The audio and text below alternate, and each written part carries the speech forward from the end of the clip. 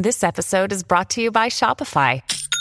Forget the frustration of picking commerce platforms when you switch your business to Shopify, the global commerce platform that supercharges your selling wherever you sell. With Shopify, you'll harness the same intuitive features, trusted apps, and powerful analytics used by the world's leading brands. Sign up today for your $1 per month trial period at shopify.com/tech, all lowercase. That's shopify.com/tech.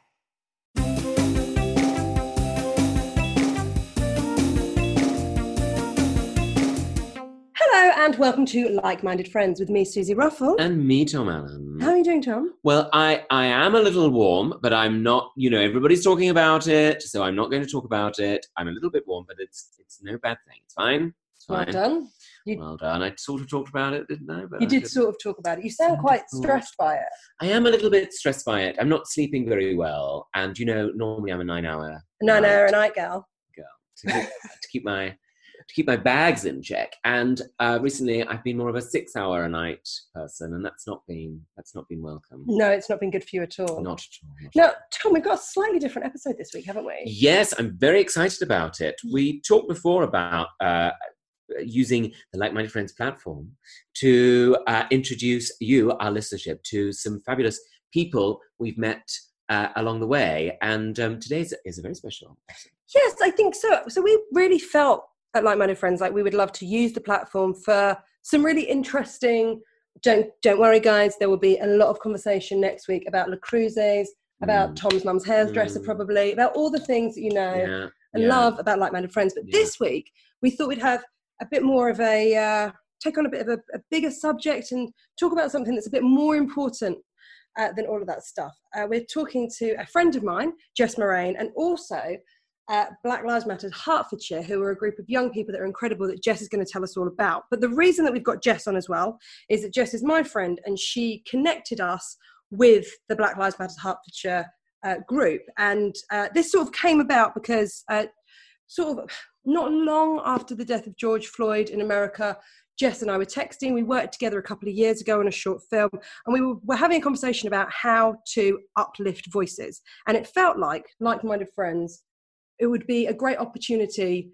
It would be something that we would love to do. And we've often thought about how we can use the podcast in a really positive way. And this feels like hopefully a really great way of doing it. And hopefully you, our listeners, will enjoy that as well. So hello, Jess. Hello, friends. Nice to see you in this blinding apocalyptic heat. Hi, Jess. Yes, it is apocalyptic, isn't it? It is slightly. Yeah, that's a good word for it. Yeah.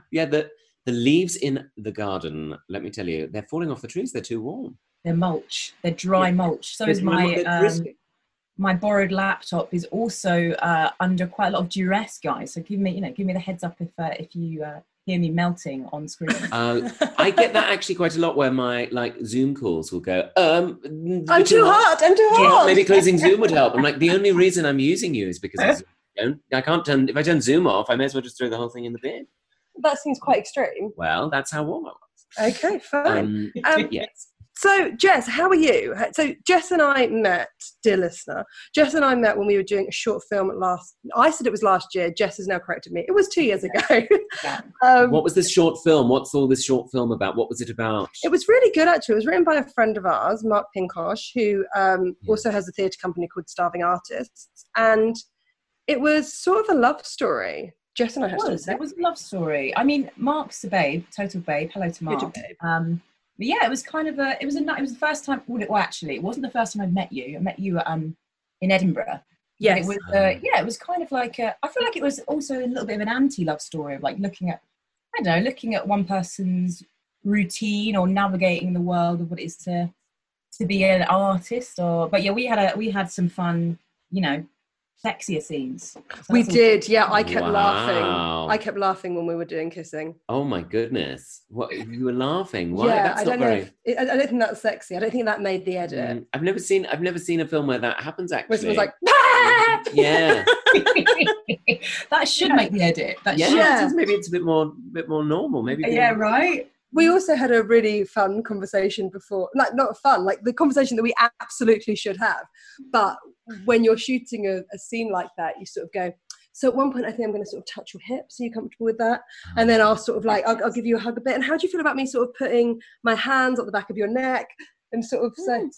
And you had to clear that you discussed I these wanted things. to clear it. Yeah, I mean, we did. We went in and like, in a weird sort of way, that was kind of, I loved that as much as I did the filming. Like, you know, the planning. You need planning of... The planning. Maybe people should do that more. That's well, they do. say, isn't it? You know, we've got intimacy advisors now. We didn't have one, but you know, we didn't. smashed that out. We smashed Clearly, that out. Mark thought these two girls, they've had some intimacy before. Sure. But I mean, in real life, maybe people should do that. Schedule it. I'm going to touch your hip, and then I'm going to touch this. It sounds like a sort of, like a dance that you would do, you know, like when everyone does it at the same time. Like the Macarena. Just like that. Yeah. It kind of baffles me in a way that like why haven't we been doing that all along? Do you know what I mean? Like, how oh, nice to meet you. So like, okay, get on set and start snogging. Like that's just like been the supposed norm for so long. It's fucking weird. So yeah, the chat was good. Yeah, it was very good. Now, Jess, you're one of those actors that actually work, aren't you? Well, maybe not so much now, I'll be honest. Slightly reduced space for that. But yes, I've been up to a few things. Yeah, it's been a good old run actually. I'm having fun. And what sort of happened? Because you do a lot of theatre, don't you? Yes. So sort of you've done stuff with the RSC and then stuff sort of all over the shop, and you've also got your own theatre company. Yeah, I kind of do a bit of a mishmash. I'm sort of more from a collaborative background. I'm very much about like the making side of things, and at the same time, I'm working with companies in sort of their proposed projects. But at the same time, I make my own stuff. I do a lot of writing, so it's sort of cross-disciplinary. Making, combining like poetry, live music. I'm interested in artist filmmaking, so I guess I try not to box myself in, but my main jam is theatre making and poetry. And what has lockdown been like for someone? Because we know what it's like for people that work in comedy, but what's it been like for someone who works a lot in theatre?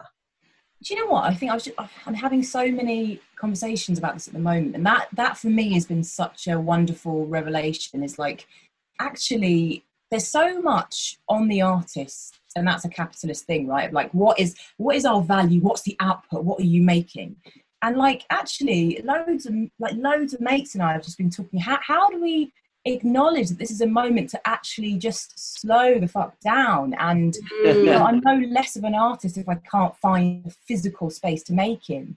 But I think there's been a real loss for the theatre maker, understandably, because we all know why theatres need to be closed. But it's sort of a very, very quick shift, such a global moment that essentially I'll go to my walk around my local area and the pub is open, and yet my place of work, I can't be with people. I think that's the loss for loads of artists that make in the live. Where does that go? And I think that's maybe the biggest question is, how is the artist valued? How is the theatre maker valued? And like, how do we gather in alternative ways? I think that's the big question. Yeah. I love that stance on it as well, like alternative ways of gathering, because I suppose it is a chance to break out of what has become quite I'm sure it has many positives as well, but that kind of quite system-based theatre, isn't it? It's all kind of quite regimented. Do you know what I mean? Like, it's all quite, and I think, I don't know, I'm sure it's got lots of flaws, which actually now's a good time to explode them. And yeah, man, bring it down. Like, just bring it all down. I was talking to a very exciting artist called Selena Thompson recently, and she kind of reminded me of like how, you know, actors and theatre makers it's very much often very intense. It's like, right, let's make something in a 4-week period in a room with no light. And actually, like, this is a moment that we can really like reflect and take a bit of a pause to work out what stories we want to share, I think. I was having a really interesting with the theatre maker Travis Alabanza the other day, who's brilliant, and they said something that I think had been in my head, but them actually saying it was like, oh yeah, that's exactly how I've been feeling. They said that they'd never had a pause put on their work, because when you're someone that is job to job and you're a freelancer, and, you know, we never know where exactly the next job's coming from, or maybe, you know, sometimes you've got a couple of jobs in a row and that's great, but, you know, you're always working to create that new thing. Yes, for sure. And I totally agreed with them that, I'd never had this enforced pause. And actually, they were talking about finding a way to enjoy it. Yeah. Which I thought was a really good. Well, and I think as well, because we're sometimes, I think if you do anything creatively, it's assumed, you basically do a hobby for a living. You know what I mean? And actually, everybody I know who works in creative industries works really hard. Like nobody, because you're self-employed. So at the end of the day, it's always up to you. Really, there's no real slackers. So I think but switching that off or learning, new ways to kind of approach that it's powerful, and hopefully it's positive. I hope so. I mean, hopefully this moment is a reflection that we're not just the sum of our output. Yeah. And that actually it reflects on how hard freelancers work. There's a lot of like conversation always around like, back in the day when I'd tell people I want to be an actor, tell people I wanted to be an actor, and it was often met with like, that's a bit tricky. It's a hard one. The question is how to work out of work, or how to sustain when you are working, like those days for rest and those moments to really check in of like, if you're not knowing when you can make, there's a underlying panic or anxiety, I think, around like, when the next gig is coming. And I think that's like a moment to also reflect on, like, what do we want to make now that there's been a huge seismic shift in our planet, essentially. Yeah. So what have you been doing to fill your time? Enough of this. So enough of this. What have you created? Come on, do a one-woman show. Come on. Do you know what I mean? One thing I'm not doing is like anything too heavily Zoom based. I'll be totally honest. I'm not digging the shows on Zoom. Not that I don't think we need a place to adapt, but I'm much more interested in like, I've been doing a lot of writing. Like, okay, what about utilizing my interest in poetry in a new way. So I think like just really having the time to write has been awesome. Yeah, and to have that quiet time, I think is so important to write. So actually sort of having fewer distractions is good in a way, isn't it? It is good. And I don't know if you guys find this when you're sat down to like, do something that's been on your mind. I'm like a horrible person to be around. Like my girlfriend's like, you don't want me to speak to you when you're writing. I'm like, that's true. I hear that. I accept that. You're correct. That is right. I will leave and write in a socially distanced cafe. But, I think there is something in that though, like what it is to work in the house. Like if you're a creative, you don't have those 9 to 5. It sounds pretty obvious, but like, what does working mean? What's the line? So I've been sitting on my laptop a lot. Yeah, that's something that we've talked about a lot, because Tom's currently writing a book, and you keep quite strange hours, don't you? I do keep odd hours. I don't want to tell you. Yeah. Go on. Pray do tell. Well, I realised that you can't sit down at 9 o'clock in the morning. Well, I can't sit down at 9 o'clock in the morning and just tap tap tap tap tap. I need a bit of time just to settle into being at the desk, relaxing, and almost kind of exhausting, like my John Lewis website searches, which are almost exhaustive. Sorry, Tom, remind me, are you gay? I am, by the way, gay. I mentioned that. And just kind of, and I'll look at, whatever, and then I'll go, now I want to write. And so I might not start writing until 2 p.m. But then I'll write into How big is the John Lewis website? You're there at 9, all the way till 2. Thousands of articles. No, I don't sit down at 9. I can't. I'm not a morning person, and I'm 37, and I know that now of myself. I forgive myself. Yes.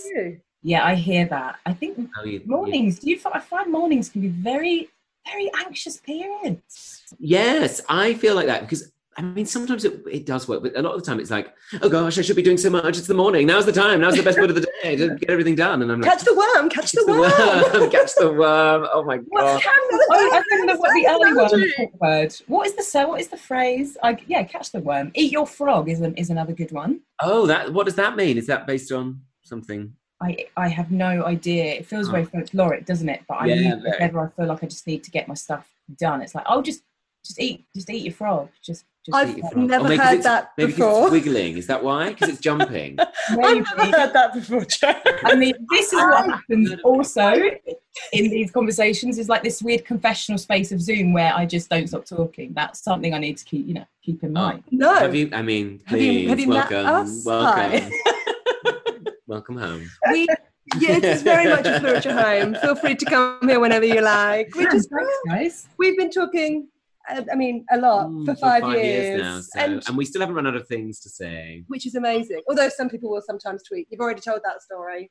Well, okay, fine. Well, we won't do that on the on the other podcast we do.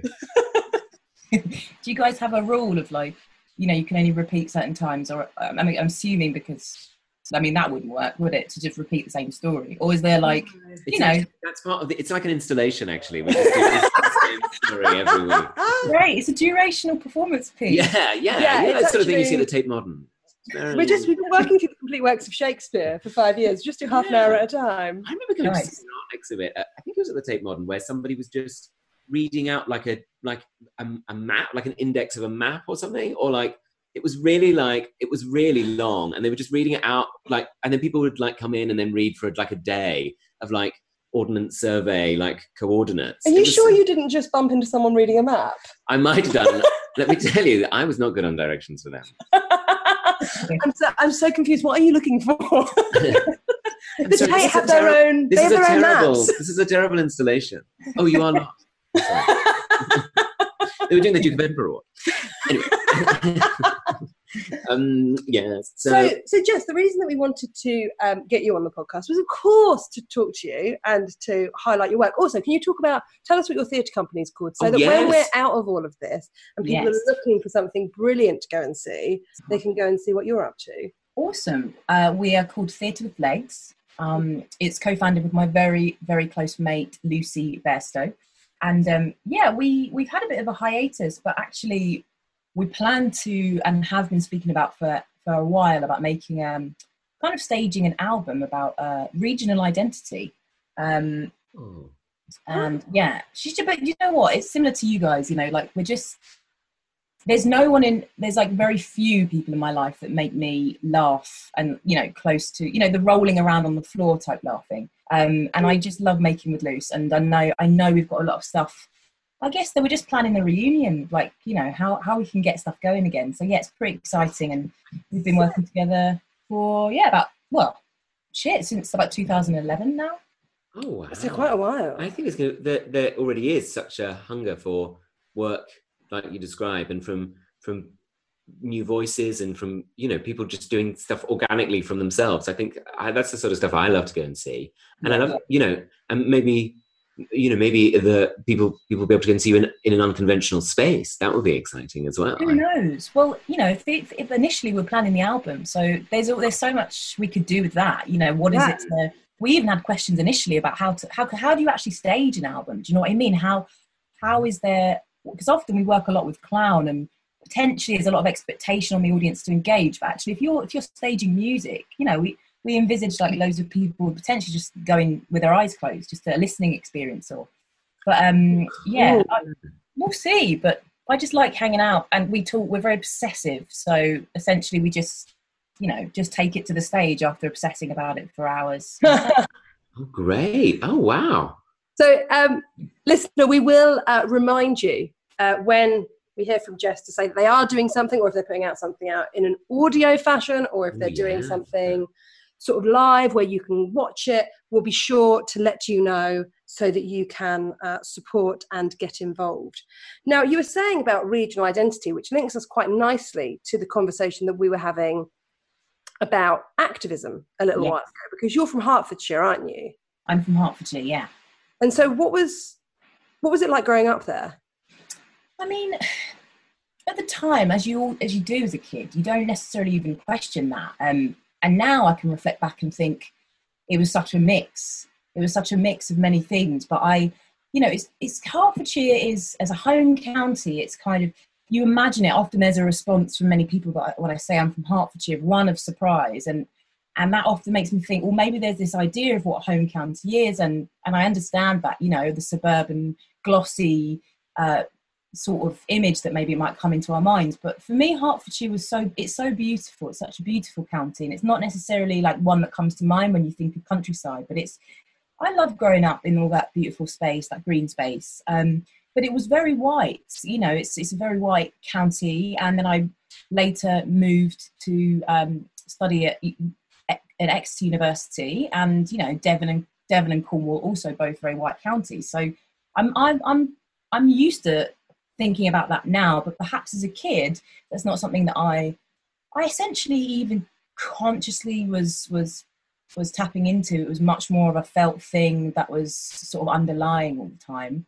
But I was lucky. I had a very I feel like I had a very loving friendship group. Like, I've always been very lucky in that I've always felt very solid with my tribes, if you know what I mean. And I actually do sometimes question, like, how, I mean, it's a dangerous path to go down, but like, how different would it have been without those mates? So yeah, I felt very, very secure in my friendships. And I'm from a very sound, loving family. So I for the most part, it was great. But obviously, as with all things, growing up as a minority is something that I've thought much more about as an adult. Yeah. And it was actually it's your cousin that's got a link to the Black Lives Matter Hertfordshire group. Yes. Isn't it? Yes. So I saw you sharing a link on Twitter, being like, "Oh, guys, if anyone's got any money," and that's when I was like, "Oh, what's this? How can I shout about it?" Sort of thing. This sounds great. So, how did you first hear about them? Well, this is the mad thing, right? So, Black Lives Matter Hertfordshire popped up on my Twitter feed, and I was like, "Great! This is amazing." I was so excited because I honestly didn't necessarily anticipate a protest or so many regional protests. Even though it's close to London, you don't necessarily get that feeling when I go home. It almost feels like a separate world to me. And I had no idea that my cousin was a part of this group. Like she didn't mention it at all. She just passed me this link, and I was like, yes, my county's showing up. So then to discover that it was literally on my doorstep with a group of young activists who were just doing the do's. They weren't. There was no kind of level of sort of virtue signaling, or they. What I love about this group is they just get down to it, to the point where my cousin didn't even mention that she was part of this group. And my background is my heritage. My dad is Black, British, Caribbean, and my mum is white British. And so the cousin actually that works with the group as a part of this group is white. And I think that's another kind of important thing to mention, is like, when I tell people about this, there's an assumption that it's like potentially it's a Black-led conversation, and the Black activism is hugely essential to centre the Black experience. But teenagers from all ethnicities are getting involved in different types of activism, and that's what for me felt like one of the most exciting things to be a part of. And sort of showing true allyship. Yeah, for sure. Helping, not necessarily leading conversation, not trying to center themselves in conversation at all, just being there, listening, showing up. Yeah, 100%. And they jam a lot together in many other spaces. That's one of the things I love most about teenagers, is that it comes very, don't get me wrong, they work really hard and they're an inner part of many other activist groups. But my cousin, she is friends with they're all mates. So I think that was something that I was really excited by as well. Like, they were inviting me to speak at their event, and I was like, yeah, I'm really excited to learn more about what they as a group do and how they socialise, as well as their activist spaces.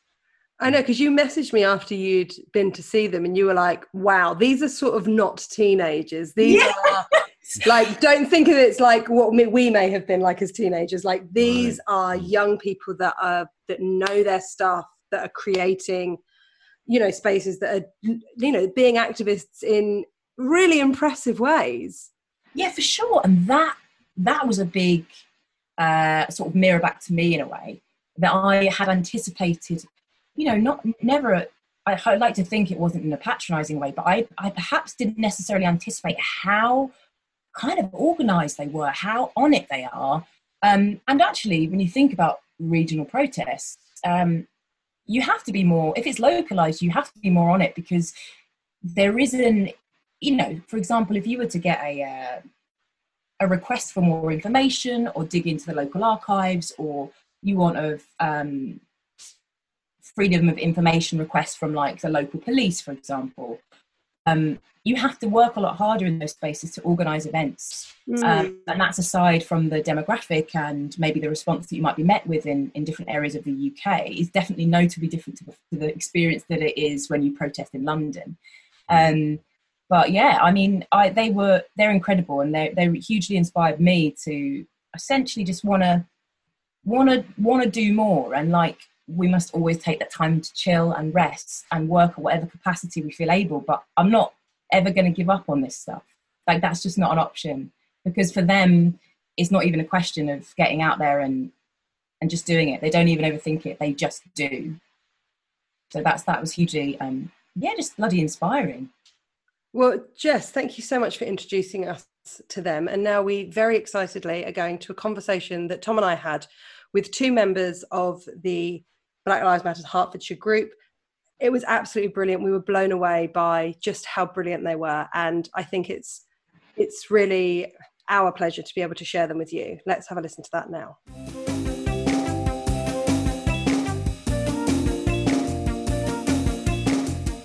So, Tom, really excitingly, yes, Susie, now we've got an opportunity to chat to some young people who are doing some incredible work, who we want to support and listen to, who are the group from Black Lives Matter's Hertfordshire.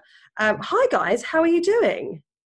I'm good, thank you. Good, Hi. thank you. Hi. And could you introduce yourself to us, please? Hi, my name's Ewa Adu. I'm 18 years old. I'm British Nigerian, and I'm about to start uni this September, and I'm studying politics and philosophy, and I live in Hertfordshire. Oh, great to meet you, Ewa. Great to meet you. Hi, I'm Zayn. I'm also 18 from Hertfordshire. I'm kind of in between going to university or gap year, but I study film and make films, and work with Arts Black Lives Matter. Yeah. Great. That great. sounds so interesting. Hertfordshire, this is bad of me. Where is Hertfordshire? Is it It's north of London? It is, isn't it? Yeah, it's like the home counties. Yeah, it's about like 40 minutes away from London. How did BLM Hearts start? When did that begin? It kind of began in response to what happened in America, the murder of George Floyd. I think it was seen as like, this is now, weirdly, it was a good time to kind of speak up, even though it's so awful what actually brought that to happen. It was an opportunity to be like, well, we need to address this here. We need to stand in solidarity with what's going on globally, as well as highlighting the fact that there is still racism where we live. I think a lot of people just say, oh, why are you doing a group fighting for America when you're in the United Kingdom? But people don't realize that this is actually a really big issue here. So we've been able to kind of use the group to highlight what's going on here, as well as standing in solidarity globally. And so how did it start? Was it on sort of social media, or did you know lots of people in the area that wanted to get involved? I don't even know how you're so young, clearly so bright, and you're doing shit, you're getting shit done, and you're making noise, and that's so inspiring and brilliant. And we're so lucky that you're spending some time with us on the podcast. But how do you even start that conversation of going, we need to create something here, locally as well as globally? I think Zayn literally, I think it was a few weeks after it happened, you'd seen so many protests in London and demonstrations, but very few in like places like Hertfordshire that are more remote.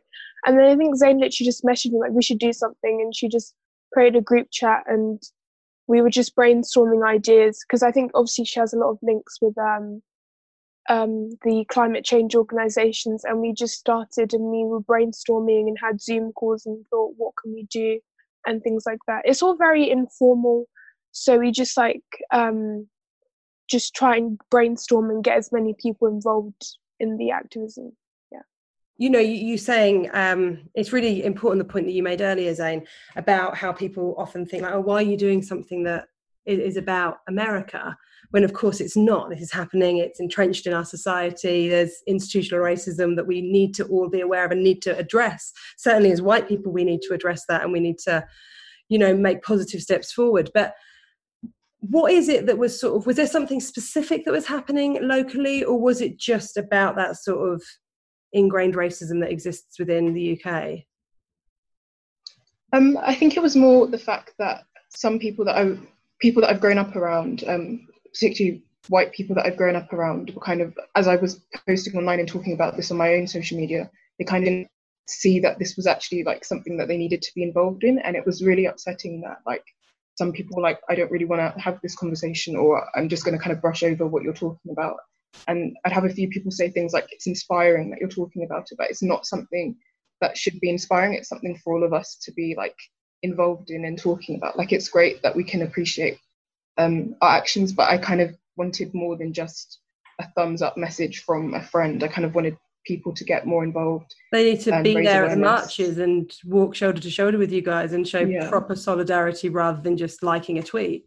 Yeah, exactly. It feels as well that maybe I understand that people have sort of it started a conversation, which feels like that's a really important part. Because I know you mentioned there about how it's so easy just to brush over things or to just sort of go, oh, that's a bit uncomfortable. And it feels like what feels a big part of it is talking openly. Is that something that you found? Yeah, I think as time progressed and people were like, okay, this isn't just like another video of a murdered black man.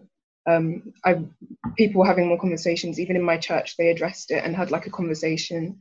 And like people have been trying to actually facilitate meaningful conversations to make smaller change on like a smaller scale. And I think that's kind of come from the fact that we were pressing on locally and saying we're not just going to disappear after what had happened. Like, we've continued to be consistent in what we were doing. I know that BML Hearts is something that is growing, and you're continuing to have those conversations. What is it that you're hoping that people within your community will hear? We have aims. So one of our aims was ensuring that, because I think Hertfordshire is like, it's a very predominantly white area. So I think there's like there's like less black and ethnic minority people. So if like, for example, when I was growing up in school, we didn't have many Black History assemblies. So one of our aims is ensuring that every single school in Hertfordshire is committed to doing Black History workshops, so that we can have that. Yeah, that's so important. I can't believe, like, you know, I went to school a little while ago, sure, but you know, I just think we got so little Black history, and there were, you know, and I had Black friends at school, and you just think, oh, it's such a white. It's not the absence of Black history. It's also the whitewashing of history. Yeah. And the inability to maybe have serious discussions about things that actually happened, because I think, again, because of uncomfortableness, because of a whitewashing, because of a desire to paint history through some sort of rose-tinted lenses rather than actually sort of engage with the truthfulness of what happened. Would you mind telling us about some of the other aims of the group?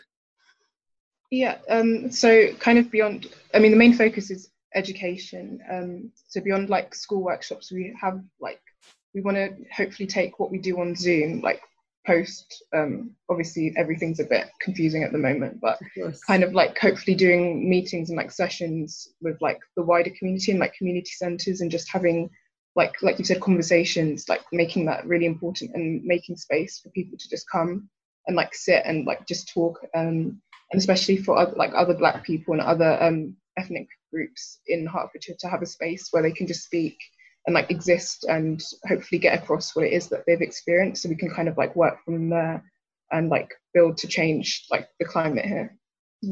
Sure. Yeah. And how have you found that it's been received in the local community? Has there been a positive response? I think it's been quite mixed. I think depending on where you are in Hertfordshire, so like say where I am, most people are quite open to like different groups. Like, I don't think there's as much tension like what happened in Hoddesdon, where we were faced with like anti-protesters that were screaming at us for being there. Really? And like the language that they used where I live, that wouldn't happen, and that's just like a 40-minute difference on like across the motorway. Really? So it's a really odd mix. You can't really tell. Like, I'd say here is where I am is quite open to having these conversations, but somewhere else might not be. It's really dependent. But I think in general it's been quite good. A lot of people have just got in touch to say that they're glad, even though it's not been easy, they're glad that we're doing what we're doing. Absolutely. Yeah. And I mean, that's, and that's exactly sort of the reason that I was so delighted that you guys were up coming on the podcast, because I think it's so wonderful that you exist and we want more people to know that you do. Now, our listeners are brilliant, and I'm sure they're thinking, well, Suze, Tom, how can we reach out? How can we get in touch? How can we support? What can people do that would be of use? What can we follow as their donation pages? How can we support you guys? So yeah, we're in the process of organising our own workshops to get Black history taught in schools, like to use drama and poetry, so it's more accessible for children. So I think getting the views of teachers and just getting obviously the money and financial resources to make that happen would be very helpful. And just getting a wide group of people who can help, like teachers and creatives, to help with that would be really helpful. And how can people find all about that? Is that Twitter? Would that be a good place to start, or is there an Instagram page? Yeah, we have an Instagram handle. It's at HeartBLM. And is that the same handle for Twitter? Yeah, same handle for Twitter. Great. Oh, fantastic. And I think as well that, you know, perhaps like more than you realise, just that people will be following what you're doing and will feel, will not, I know, word inspired is not one that you like, but will feel empowered and emboldened to join with you. And I think it's really great to chat to you guys. And all of our listeners, please do reach out, listen, get in touch. If you are one of those people with loads of money, put your hands in your pockets, guys. Yeah, thank you so much for your time. I hope that you've enjoyed having a chat with us. No, thank you for having us. It's an absolute pleasure. And pleasure. as Tom said, we don't want to use the word inspired because I think you're right. There's lots of connotations around it. But I'm really delighted that you shared your time with us, and I really hope that in some small way we get the message out to some of our listeners. Thank you very much.